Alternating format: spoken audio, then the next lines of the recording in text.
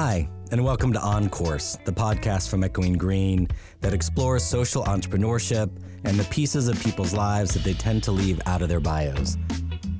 Echoing Green is a premier global investor in new leaders who are boldly working to change the world, providing fellowships, community, seed stage funding, and strategic support at that critical stage where they're just trying to get off the ground. My name is Eric Dawson. I'm a father, husband, social entrepreneur, storyteller, and I have the distinct honor of serving as a chaplain for Echoing Green. I, along with my colleagues, support fellows on their spiritual and emotional well-being as they mediate between who they often feel they need to be publicly with how they often feel privately. I'm a fraud, I'm not good enough, I don't know what I'm doing. On Course is about the journey that these leaders take from the moment they decide to act, to create, to change. I'm happy today to share my conversation with Antoinette Carroll. Antoinette is the founder, president, and CEO of Creative Reaction Lab, a nonprofit educating and deploying young people to challenge racial and health inequalities impacting their communities. Creative Reaction Lab's equity-centered community design is a unique creative problem-solving process grounded in humility, integrating both history and healing practices that challenges existing power dynamics and reimagines community. Antoinette and Creative Reaction Lab are building a youth-led, community-centered movement of a new type of civil leader. Antoinette, it's such a pleasure to have this conversation with you. What I admire most about you and your work is that at your heart, you're a designer, right? Yeah. You're a designer, you create, you build. So I'd love to start by having you take us back to your childhood. What were those key elements that shaped you? Were products of our lived experience. How did growing up impact you and impact your approach to work? Yeah, that's a great question. I'm really excited to have a conversation with you, Eric, because you're one of my favorite people. Growing up, I grew up in, some people would call it poverty. I honestly didn't think I was impoverished when I was younger. I had a loving family. I was lucky enough for what I call having 3 different parents, if you want to say that's what it was, because I was raised by my grandparents, but I also had my mother and father were still around. And then I also had my aunt and uncle. So I really wasn't able to get in trouble too much because of having too many people around. But I always had that love. When I was growing up, in my family, there was always this push around not only academics, but also creativity and creative thought, to the point where we used to have even living room art sessions. And I look at myself when I reflect back on childhood, I always said I was a DIY kid. I was the one that was always looking at how do we, create jewelry? How do I create a sketch of, at that time it was a naked woman in a garden. I don't know why my grandmother kept showing me that, but okay. That's what she had us doing. Or the easy bake oven experience, even though it wasn't so that I can cook because I don't cook, but it was more so just making. And I think that has continued to show up in my life.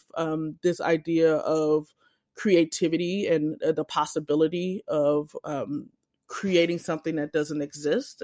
But then also, again, growing up in technically poverty, I've had to have an experience of really thinking through what was it like growing up where everyone was either a housekeeper or they worked in affluent white individuals' homes or they worked in restaurants. We were pretty much the family that was always behind the counter at Burger King. My first job was at Burger King. My first legal job. Right. I used to work at a beauty salon as well, like cleaning up the floors when I was younger. But, you got paid cash then. But, I worked at Burger King and then I worked at White Castles and then I went back to Burger King. And that became, that really was a staple in my family of that's what we did. You either clean the banks, you clean someone's home, or you worked in restaurants. And I ended up being the one to break that cycle and showed the possibilities of what career could actually look like, what purpose could look like. And that was an interesting journey for me. And it's also been an interesting journey for my family, seeing that there's more than just hospitality industry, but also you can pursue your hopes and dreams and find success in that. My first legal job was Burger King too. I didn't last very long. So you've chosen a path which was one that was not visible to you while you were growing up. How did that happen? How did you create this vision for yourself without role models around you pointing the way? Actually, I think it was the opposite of that. It actually was the path of the role models is where I initially started. When I was in high school, I would say lucky enough where the education system catered their teachings to my learning styles, because we can unpack that all the way we can, and so I was one of those students that had great grades, which meant that a lot of teachers wanted to bring me under their wing. I had the teacher that was all around about science and biology, and she was a Black woman and really was interested in how do we diversify the field. And ultimately, at the beginning of my college career, the science teacher won. I started as a biology major with the intention of being a biotechnologist and studying the human genome. I had a 4.0. I had a prestigious internship in a chemistry lab. My freshman year, I had everything they pretty much tell you that you're supposed to have to be successful. And I realized that I wasn't happy. It wasn't something that I enjoyed doing. It was just something I was good at. And so I realized at that point in my life that just because you're good at something doesn't mean it's something that you have to pursue. You have to really think about how do you center joy and happiness in the work that you're doing, because honestly, we spend more time at work than we spend at home. So if you're not happy at work, then I don't know how you're going to be happy, really, in my opinion, in life, a lot of times. And so my sophomore year is when I really started to explore on my own what my future could be, and not just what my mentors wanted me to do, because that was their dream. And so I had to go down this journey of really figuring out what do I enjoy? And I honestly kept going back to those living room art sessions with my grandmother and my grandparents. And that's when I started to pursue design. And at that time, it was graphic design and really exploring a world that I had never heard of. I never heard of design. I honestly had never even thought about websites being by design, or the chairs you're in, or I never put those things together, which now I've come to realize that part of it is because it is more of an exclusive field. It's expensive to be in, just to be very frank. But then also design to me is like an invisible disruptor. Like, design is everything and everywhere. And if you haven't been privileged, quote unquote, to be in those spaces to really see the power of design, in many cases, you become more of just a consumer versus a producer. And so at that time, I started to want to really explore what does being a producer look like. And that's kind of where my career has been going since then. I want to pull something out that you just said. Design is an invisible disruptor. Mm-hmm. Mm-hmm. Everything is design, right? I mean, the mics that we're using, what people are listening to, their AirPods. Yet we often understand design in these very narrow and often very elitist terms, right? It's graduate degrees, it's furniture, it's clothes. Yeah. How do you think of design, and how has that impacted what you've built? Yeah. Going back to my sophomore year, I remember being in my first graphic design class and my teacher saying that I cannot give you the definition of design, but I can tell you that the Mac is the Bible. And, naive at that time, I'm like running to the school bookstore, spending thousands of dollars on a freaking computer that I honestly didn't even need. I had to have this exploratory moment in my life of really questioning, why couldn't my teacher tell me what design meant? And how can I actually help not only myself, but also the young leaders that I work with to really have a firm understanding of the impact that it can have. And so I've now come up with the definition, also in partnership with IBM, because IBM had a definition of design in the 1960s saying that it is the intent behind an outcome. I've since expanded that definition to say that design is the intent and unintentional impact behind an outcome. Because intent is not enough. I need us to start being more accountable of the impact that we're having in communities. But when you really think about outcomes, you start to realize that it's not just the beds we're sleeping in, it's not just the ads that we see on TV, but it's also the systems that we engage in every single day. The systems of policies, the systems of honestly the justice system, the systems of education, the systems of healthcare. These are all different designs. And at Echoing Green, you all are about supporting big, bold ideas and innovation. And these social entrepreneurs are designers. They are creators of experiences. They are creators of challenging, in many cases, the status quo and challenging systems of oppression. And so we have to also recognize that the systems of oppression, inequality, and inequity are by design, but that also means that they can be redesigned. And so I've been actively working to build a movement of what we're calling redesigners for justice, and really challenging us to not just passively, again, be consumers, but be producers, aka designers of outcomes that will provide better life experiences, opportunities for joy, opportunity for liberation for everyone, and not just folks that have been historically centralized. I'm writing down this joy and liberation. So let's talk about the supremacy of design, right? Whether that's white supremacy or masculine supremacy, right? There's always an invisible who, right? When we get into a car, right? That car was designed for a user. When we put our seatbelt on, right? It was designed for a certain height. When we sit in a chair, right? When we read a book, when we go through the criminal justice system, right? It's designed for a whom, and it's designed towards an end. How do you think about dismantling that? Mm-hmm. Yeah, I've been definitely thinking a lot more around divestment lately than anything else. Because there is this tension where some folks are like, why try to change from within? Because ultimately, the longer you've been steeped in the culture, you tend to uphold a lot of those standards, even unintentionally. And then some folks are like, let's be from outside of the system and dismantle and create a new. And I will say I'm probably of the yes and brand.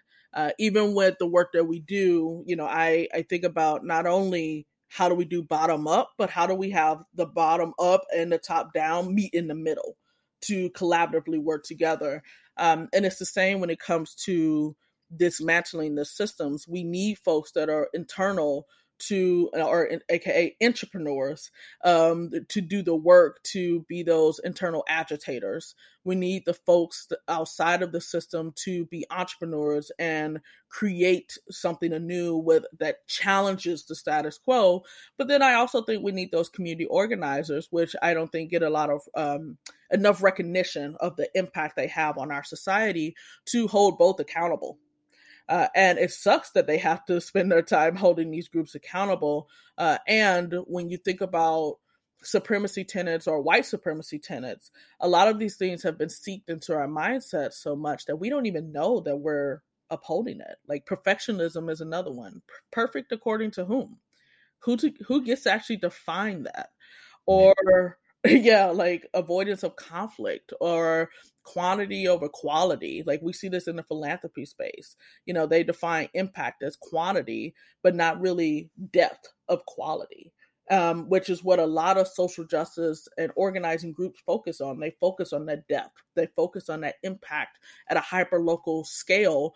But yet, most of the groups we see funded are the ones that could say, I've reached 100,000 people, but you can't really see what the quality of that reach has been.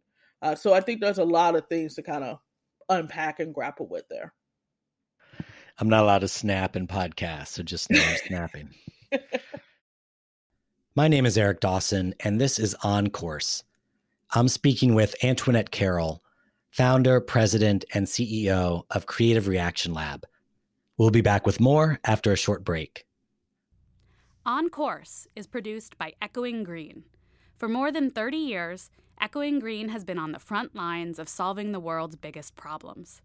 We find emerging leaders with the best ideas for social innovation as early as possible and set them on a path to lifelong impact. Our community of almost 1,000 social innovators includes past fellows like First Lady Michelle Obama, major public figures like Van Jones, and the founders of organizations like Teach for America and One Acre Fund. Built and refined over 30 years, our process discovers tomorrow's leaders today. Join us as we support a new generation of social impact leaders. Learn more at echoinggreen.org. Welcome back. I'm Eric Dawson, and this is On Course, the podcast from Echoing Green. Today, I'm speaking with Antoinette Carroll, founder, president, and CEO of Creative Reaction Lab. So, Antoinette, talk to me about the design of Creative Reaction Lab. What inspired you to launch this work, and what design principles sit beneath it? When I was creating Creative Reaction Lab, I had no intention of it actually becoming its own organization. Originally, it was a 24-hour, in a sense, design challenge, looking at St. Louis's racial divide, in particular in response to the uprising in Ferguson. My family and I had just moved out of Ferguson 6 months prior, and so it was something that was very personal for me. And also, I was working as head of communications at a diversity inclusion organization, and I saw this silo segmented approach to addressing the division in St. Louis, which by nature literally is like you're addressing division with division. It just didn't make sense to me. And also I saw this exploitation of power in the community that wasn't really centering folks with the living knowledge and living expertise.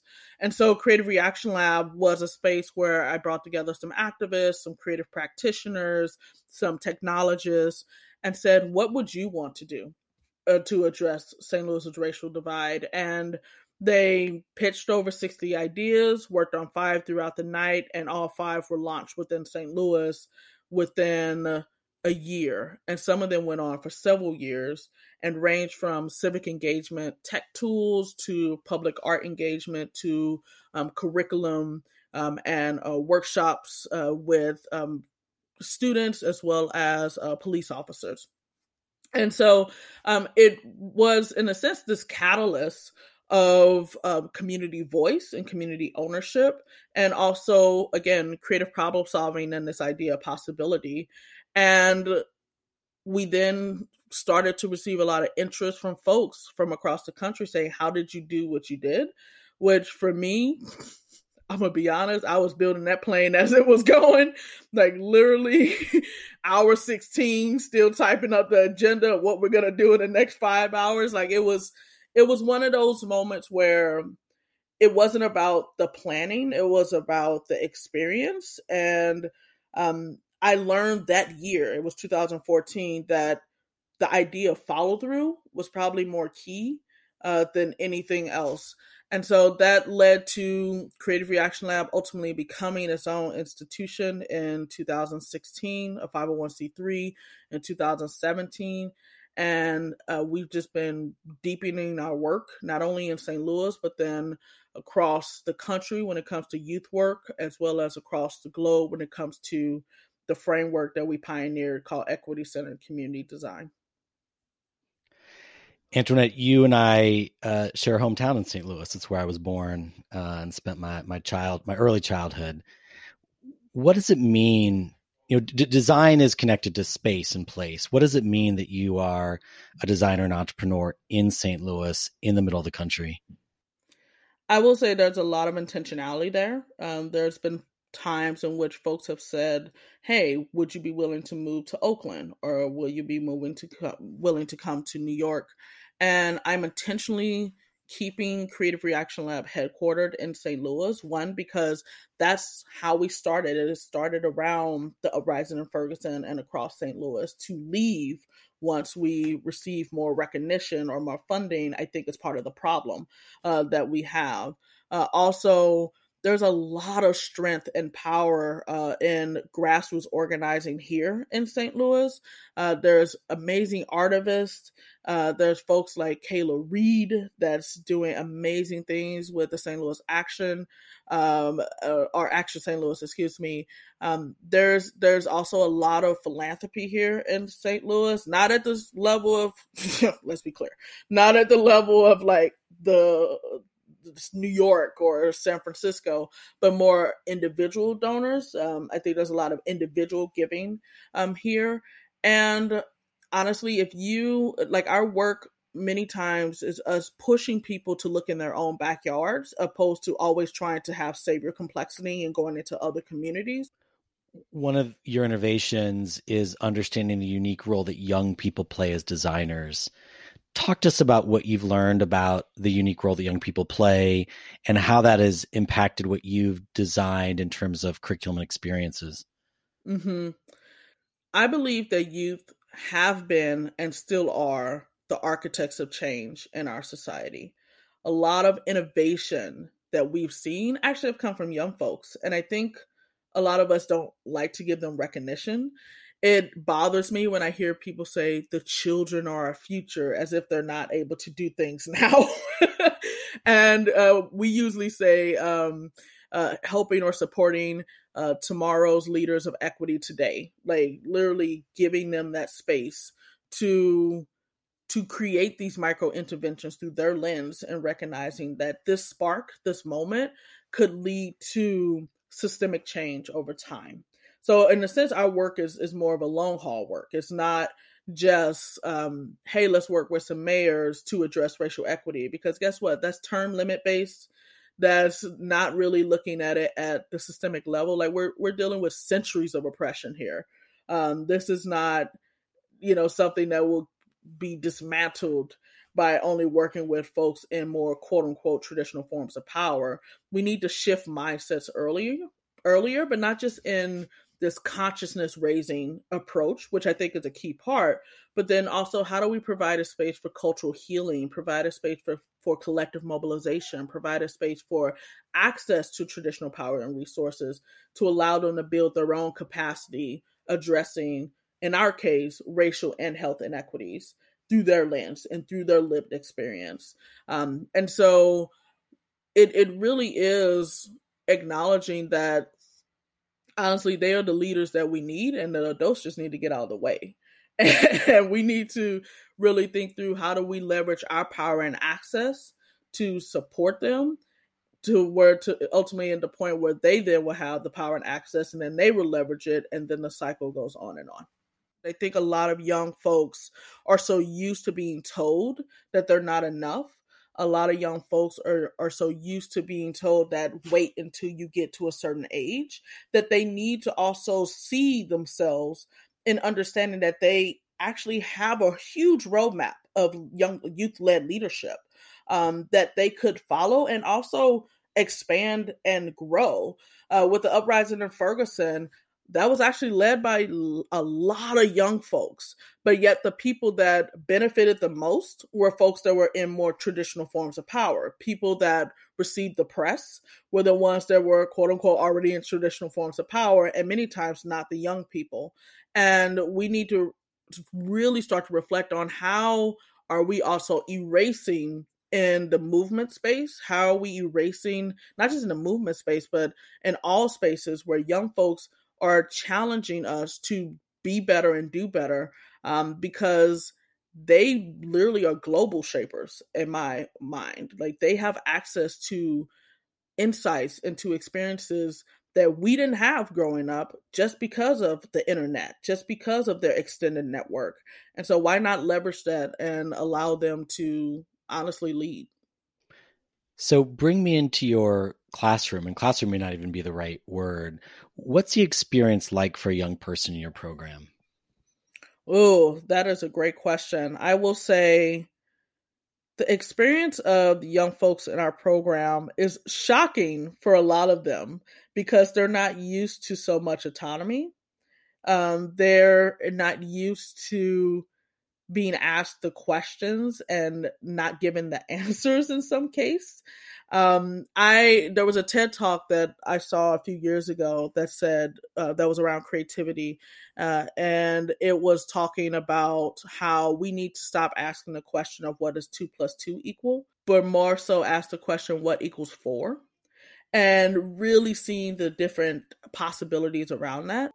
And that's the similar approach that we take with our young leaders, is that we say, what do you want to do? How do you want this to be developed? What research should you conduct? What does the intervention look like through your lens?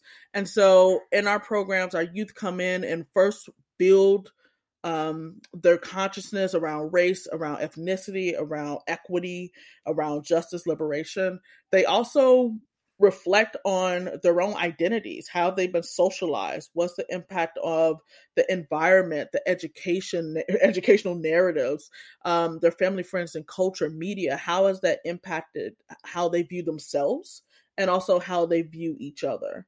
And part of that is through the lens of leadership, and part of that is through the lens of just being individuals surviving in this world.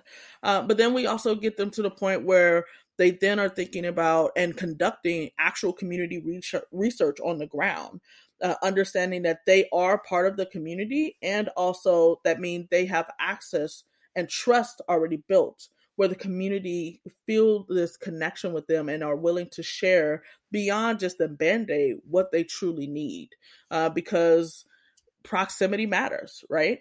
And then the other part, or the next stage of the program, is where they actually launched they brainstorm, they test their interventions, and then ultimately launch it, and then make a decision on, will this be something that's going to be sustained, or is it an exit strategy, and making sure that we're not creating more trauma and harm in the work that we're doing.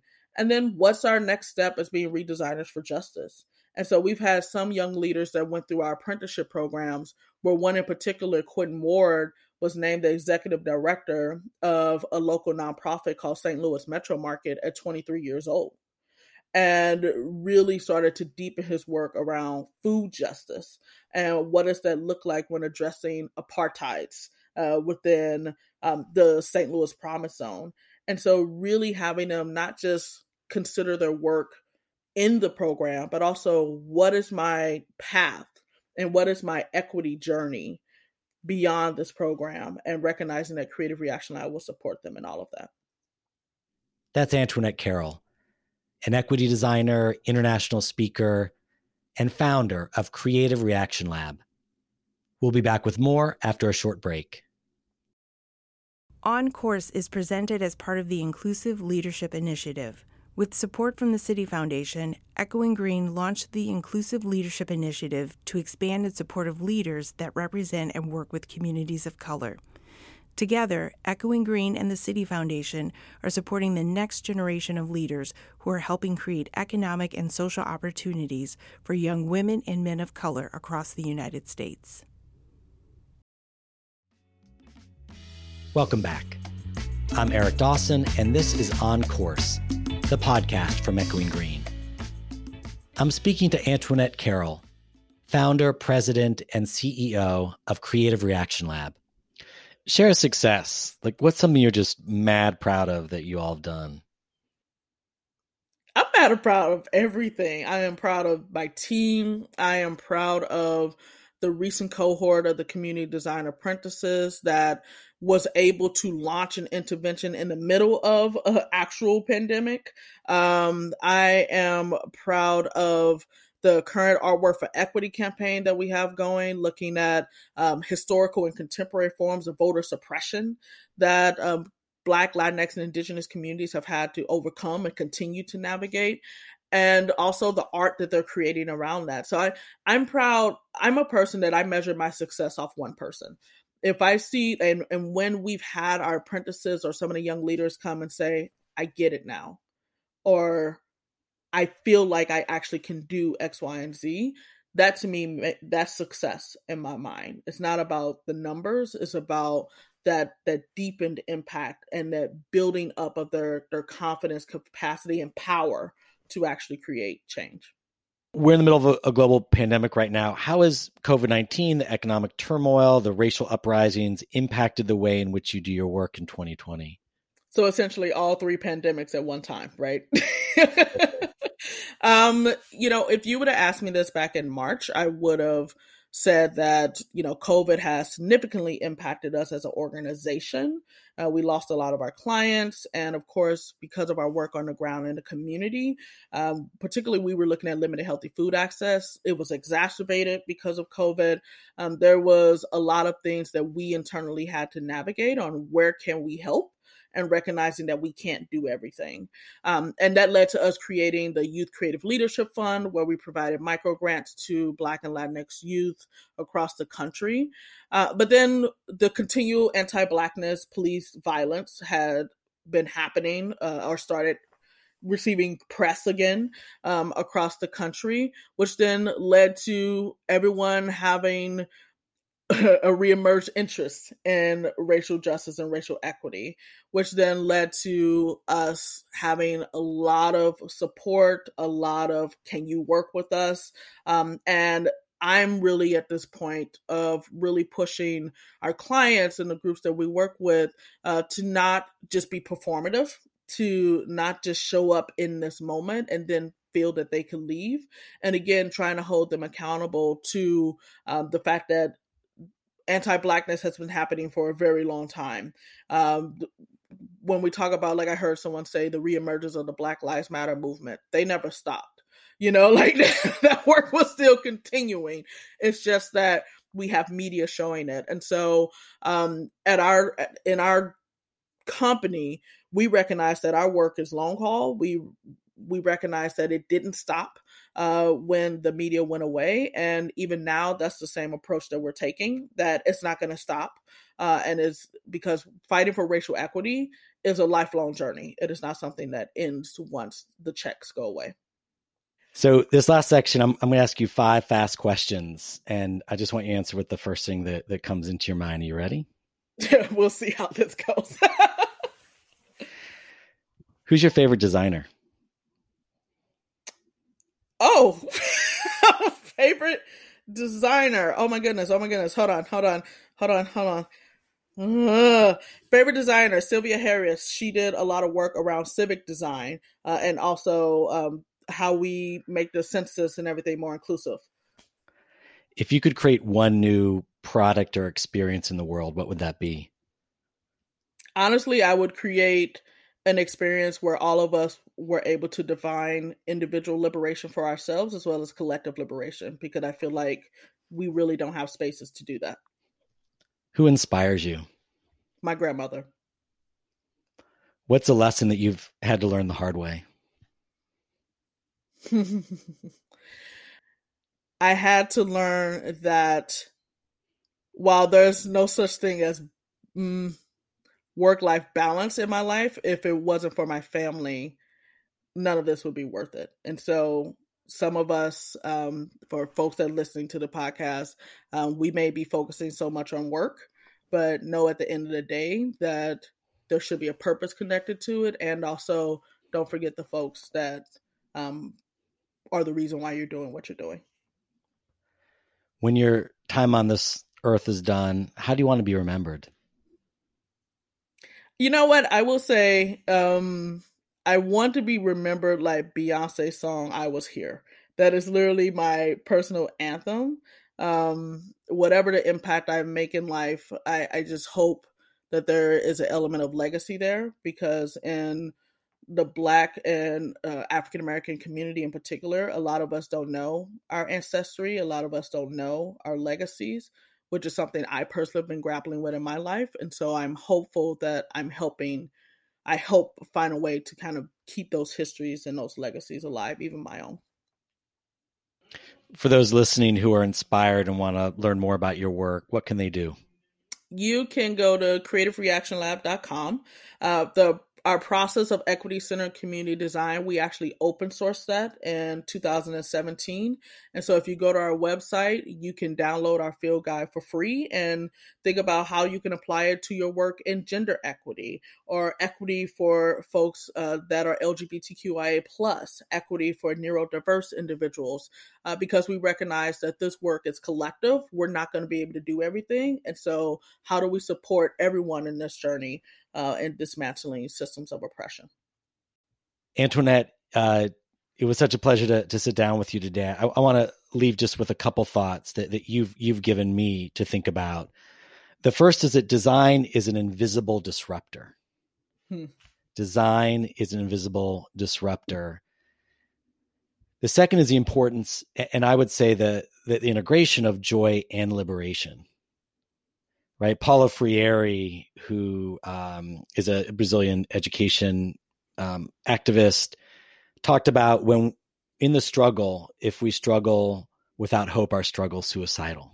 Mm-hmm. Right, that in our work for justice, we need joy, we need art, we need music, we need community. You are a redesigner for justice, Antoinette, and I want to leave with this idea of Eleanor Roosevelt's, where she once said that the future belongs to those who believe in the beauty of their dreams. Right? The future belongs to those who believe in the beauty of their dreams. And she went on to say, think about what would make you happy in the near future. Everybody is allowed to dream. Make your dreams come true and live them. That is the invitation that you're offering to young people. And in turn, young people are challenging that notion of who a designer is. Mm-hmm. And to me, that is the most radical and therefore the most important thing that we need to do right now is change the narrative of who gets to create and who's seen as a creator. Thank you for the work that you do. Thank you for being the human that you are. And good luck with what comes next. Thank you so much. It's been a pleasure.